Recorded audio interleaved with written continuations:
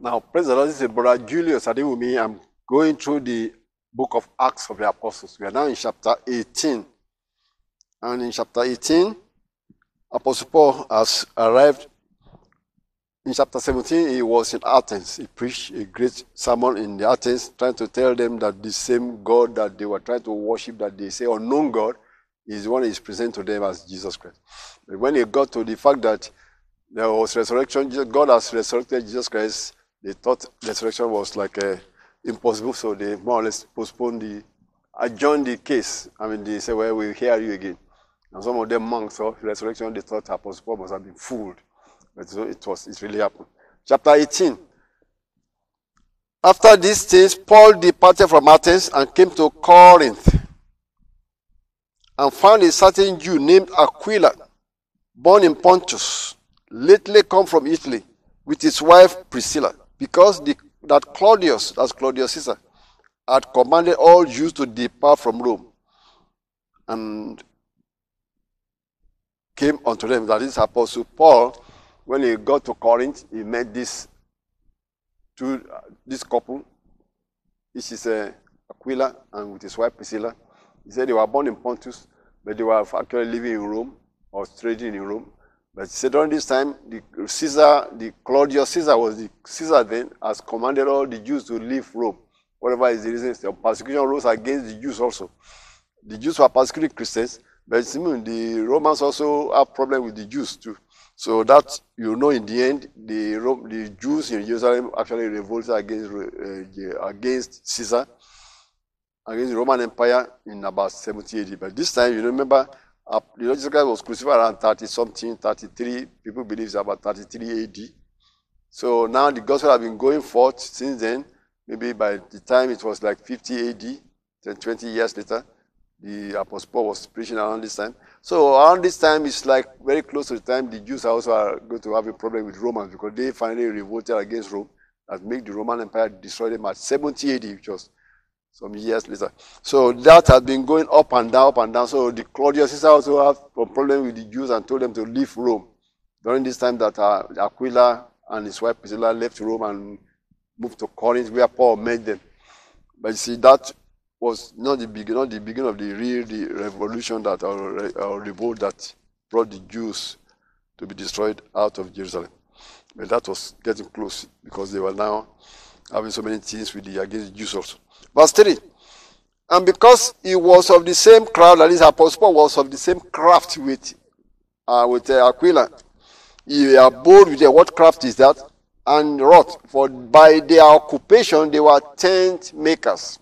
That is, Aquila was also making tents and selling the tents, whatever they used for raw material to make the tent and sell tents. I'm in a tent right now, which is now a modern tent. You cannot see it from the camera, but it's a tent that has a screen, and the screen is more like for mosquito, but it has a cover on top, and it looks like a tent. And Aquila and his wife, they were also making tents, and Apostle Paul was also a tent maker, so he joined them to do some business, and he did that just to make some more money for doing the evangelism according to Apostle Paul. He stayed with them and wrought, means he worked with them, and which means they will go about and get the materials and make the tents and then sell it. And while in the evening, he will go about preaching the gospel. Verse 4. And he reasoned in the synagogue every Sabbath and persuaded the Jews and the Greeks. Now, they talk about this man. Aquila was just a certain Jew. He didn't say he was a disciple, which means it must hardly have been Apostle Paul making tents with them, joining business with them, that make them to know more about the gospel. And they thought they must have become believers through Apostle Paul's interaction with them. Because when they introduced it, they say you are just Jews. But now, Apostle Paul always go to the synagogue and talk to the Jews first. So that's why we believe Aquila and his wife Israel must have believed after they heard from Apostle Paul. But then in verse 4 said that Apostle Paul kept reasoning in the synagogue every Sabbath day and persuaded the Jews and the Greeks. Now, verse 5. Now, remember, he was waiting for Silas and Timothy when he was in Athens. But after they have not arrived there, he left Athens and went to Corinth. See, these are towns and countries that are not too far away from one another. I could just take the next available vehicle or caravan and go. So now, if Silas and Timothy get to Athens, they will go to the Jews and say, "Do you know about Paul?" Yeah, he was here. I think he went this way, and then they went again also to Corinth, and that's where they finally met Paul. Verse 5. That's why he said, "And when Silas and Timothy were come from Macedonia, Paul was pressed in the spirit and testified to the Jews that Jesus was Christ." So he was saying, well, he had been talking to these people, and they have not really accepted it. So he kept. But when Silas and Timothy came, he felt like I need to really press in well with these people and the Jews to put his foot down and tell them, if you don't accept, I'm going to go to the Gentiles. Verse 6. And when they opposed themselves, the Jews in the synagogue, they just opposed what he was saying and blasphemed. They were blaspheming because they said, we have heard that this thing happened in Jerusalem, but this man was not what you talking. So they said, that's blasphemy. He shook his raiment and said unto them, your blood be upon your own heads. I am clean. From henceforth I will go unto the Gentiles. It was in Corinth that Apostle Paul decided that he has had enough of preaching to the Jews in synagogues, because the unbelieving Jews have people come from Jerusalem and talk to them, or they went to Jerusalem and heard that, oh yeah, they have so many blasphemy about the Lord Jesus Christ that he was not their Messiah, and they crucified him because they believed he was not their Messiah, and they heap up so many things. So they brought all those things back to them. All those stories, or some people visited and told them all those stories that the Jews said his disciples must have been that one, because that's what they tried to cover up the resurrection. That it never really happened. The disciples sneaked him out in the night and tried to convince the people that he resurrected. It was this and that was blasphemy, because it actually happened. Christ is still alive today. He showed himself to me. That's how I can tell you. So if you that listen, you don't believe it, you are yourself. So you have to have yourself to blame. But I have seen the Lord Jesus Christ. The way he was crucified with marks upon his hands, crown upon his head.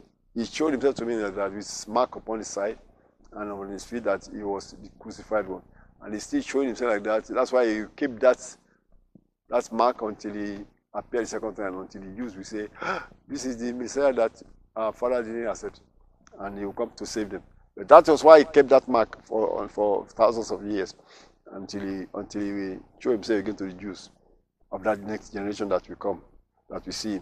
So for these people to be blaspheming and saying, well, we heard that in Jerusalem, this is not what you are saying, this is what, and that's why I called them, they said they are blaspheming. Apostle Paul now saying verse 6, see, when they oppose themselves, I'm reading Acts of the Apostles chapter 18 verse 6, and Apostle Paul was now witnessing to the Jews in Corinth that Jesus is this Messiah, and they said, when they opposed themselves and blasphemed, he shook his raiment and said unto them, your blood be upon your own heads.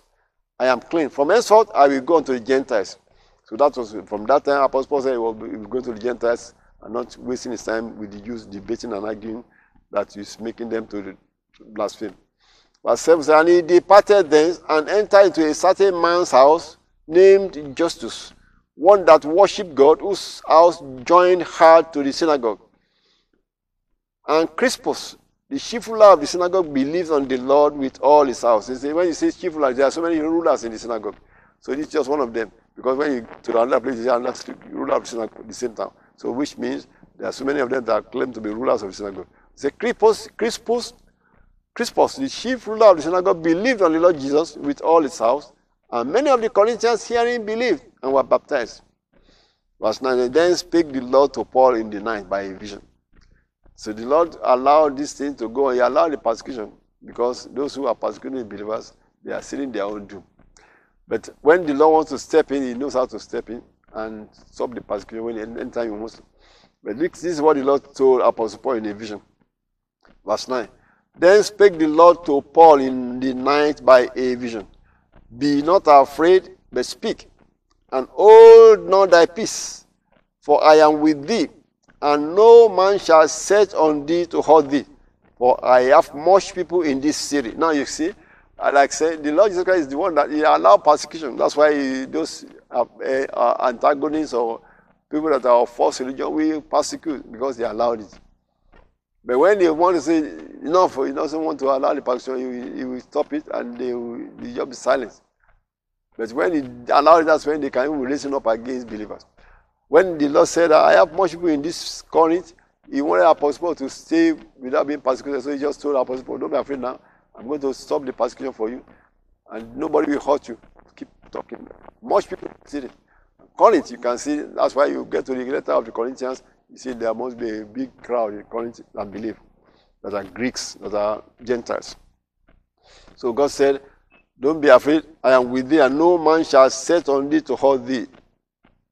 So once God commanded that you are not going to be hurt, you are not going to be hurt. Nobody will be able to raise up against you. It is just quieted them, the spirits. Because most of this persecution that we are talking about, spirits are involved, satanic spirits that are rousing up men to persecute the believers. But once the Lord says, enough, those satanic spirits run away and stay away, because the king has commanded. And then the human beings they have been rousing up, we just quieted down. They didn't know what was using them, that was the devils as were using them. But once God commanded enough, those demons run off, and the human beings quieted down, and the city will be at peace. And that's why Apostle Paul will be at peace for until God allows the persecution to raise up again. It's God that allowed the persecution, or will not allow it. Verse 11. So sometimes we can pray and say, let's pray that God will not allow persecution. When God says he will not allow it, yes, he will ask us sometimes to pray, so that we just stop it. But most of the time, he has allowed it from the book of Genesis. He has allowed persecution against the work of the Lord, so that we that are preaching can prove our faith in him, our trust in him, our confidence in him, that we love him, that we are ready to lay down our life for him. That's why he allowed the persecution also. Verse 11. And he continued, that is, Apostle Paul continued there 1 year and 6 months, teaching the word of God among them. So this is the first place where they actually mentioned how long he was staying here. He said, 1 year and 6 months. All the other people, we don't know whether he was there for 3 months or 6 months, but he fought every small place where he went. He formed a little church, and some disciples are believing. And when they drove him out of town, the disciples continued fellowship with one another. But here he stayed for 1.5 years, teaching the word of God among them. Verse 12 now is where persecution was going to raise up after the 1.5 years expired. And when Gallio was the deputy of Achaia, see, the governor, as the deputy is like the magistrate or the attorney or whoever was representing Rome. So they change regularly as often as the Rome send them a new governor or something like that. So when the Jews saw that another ruler has come, or another governor, or we call it deputy, is now in charge, they thought we could take advantage of this and bring Paul to court. Verse 12, and when Gallio was the deputy of Achaia, the Jews made insurrection with one accord against Paul and brought him to the judgment seat, saying, this fellow persuaded men to worship God contrary to the law. So they are trying to say, this man is making people to worship God, not the way we worship God. So what has that got to do with the government? And that's what the deputy was going to ask him. Verse 14, and when Paul was now about to open his mouth, Paul wanted to defend himself. No, sir.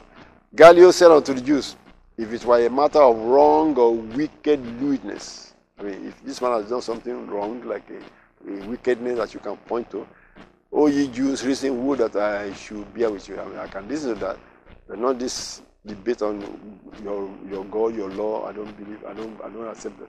Verse 16 says, but if it be a question of words and names and of your law, look into it, for I will be no judge of such matters. Well, if you are talking about some religious things, that it should be this name or that name, this method, that method, I'm not interested in that. This man has done something wrong that you can point to me that he has done some wickedness, then we can judge that. So he drove them from the judgment seat. Verse 17. Then all the Greeks took Sosthenes. Sosthenes was another called chief ruler of the synagogue again. So he said, well, how many synagogues? Well, there could be so many synagogues in the town, of course. If the town is a big town, then one synagogue on the side, one synagogue on the north side. Or it could be just one synagogue, but they have so many rulers. But the Sosthenes was the name of another ruler, unlike the one that they say was Crispus, was another ruler in the synagogue that was mentioned in the verses of this chapter. Was also his calling. So we have so many rulers. So now this man was Sosthenes, who was one of the people that were raising the persecution against Paul, I believe. So he said the Greeks, those are the people that are Gentiles, they took Sosthenes and the chief ruler of the synagogue and beat him before the judgment seat. They were trying to claim their right that this place belongs to us, we are the Greeks. So how come you Jews are trying to control this place? So they beat up this synagogue ruler, and even the Gallio was the deputy, who doesn't care. Even though they are beating this man up right in front of him, he just ignored them because he knew that maybe the man deserved it because he was the one that was trying to raise up rebels against somebody that they shouldn't bring to his court. Verse 18. Paul, after this, tarried there a year to go. Why? I mean, he tarried there some more time, not that he decided to leave maybe another 3 months, 6 months before he decided that he wanted to move to another place. And then took his leave of the brethren and sailed thence into Syria. And with him, Priscilla and Aquila. And he shone his head in Cenchrea, for he had the vow. Now, when he say he sailed with Priscilla and Aquila, means they, maybe for business purposes, he said that, well, I think we have had enough stay in this Corinth. We wanted to move to somewhere else. They plan to go to Syria for us of the business. Because if you are making tents, how many tents can you sell in this city?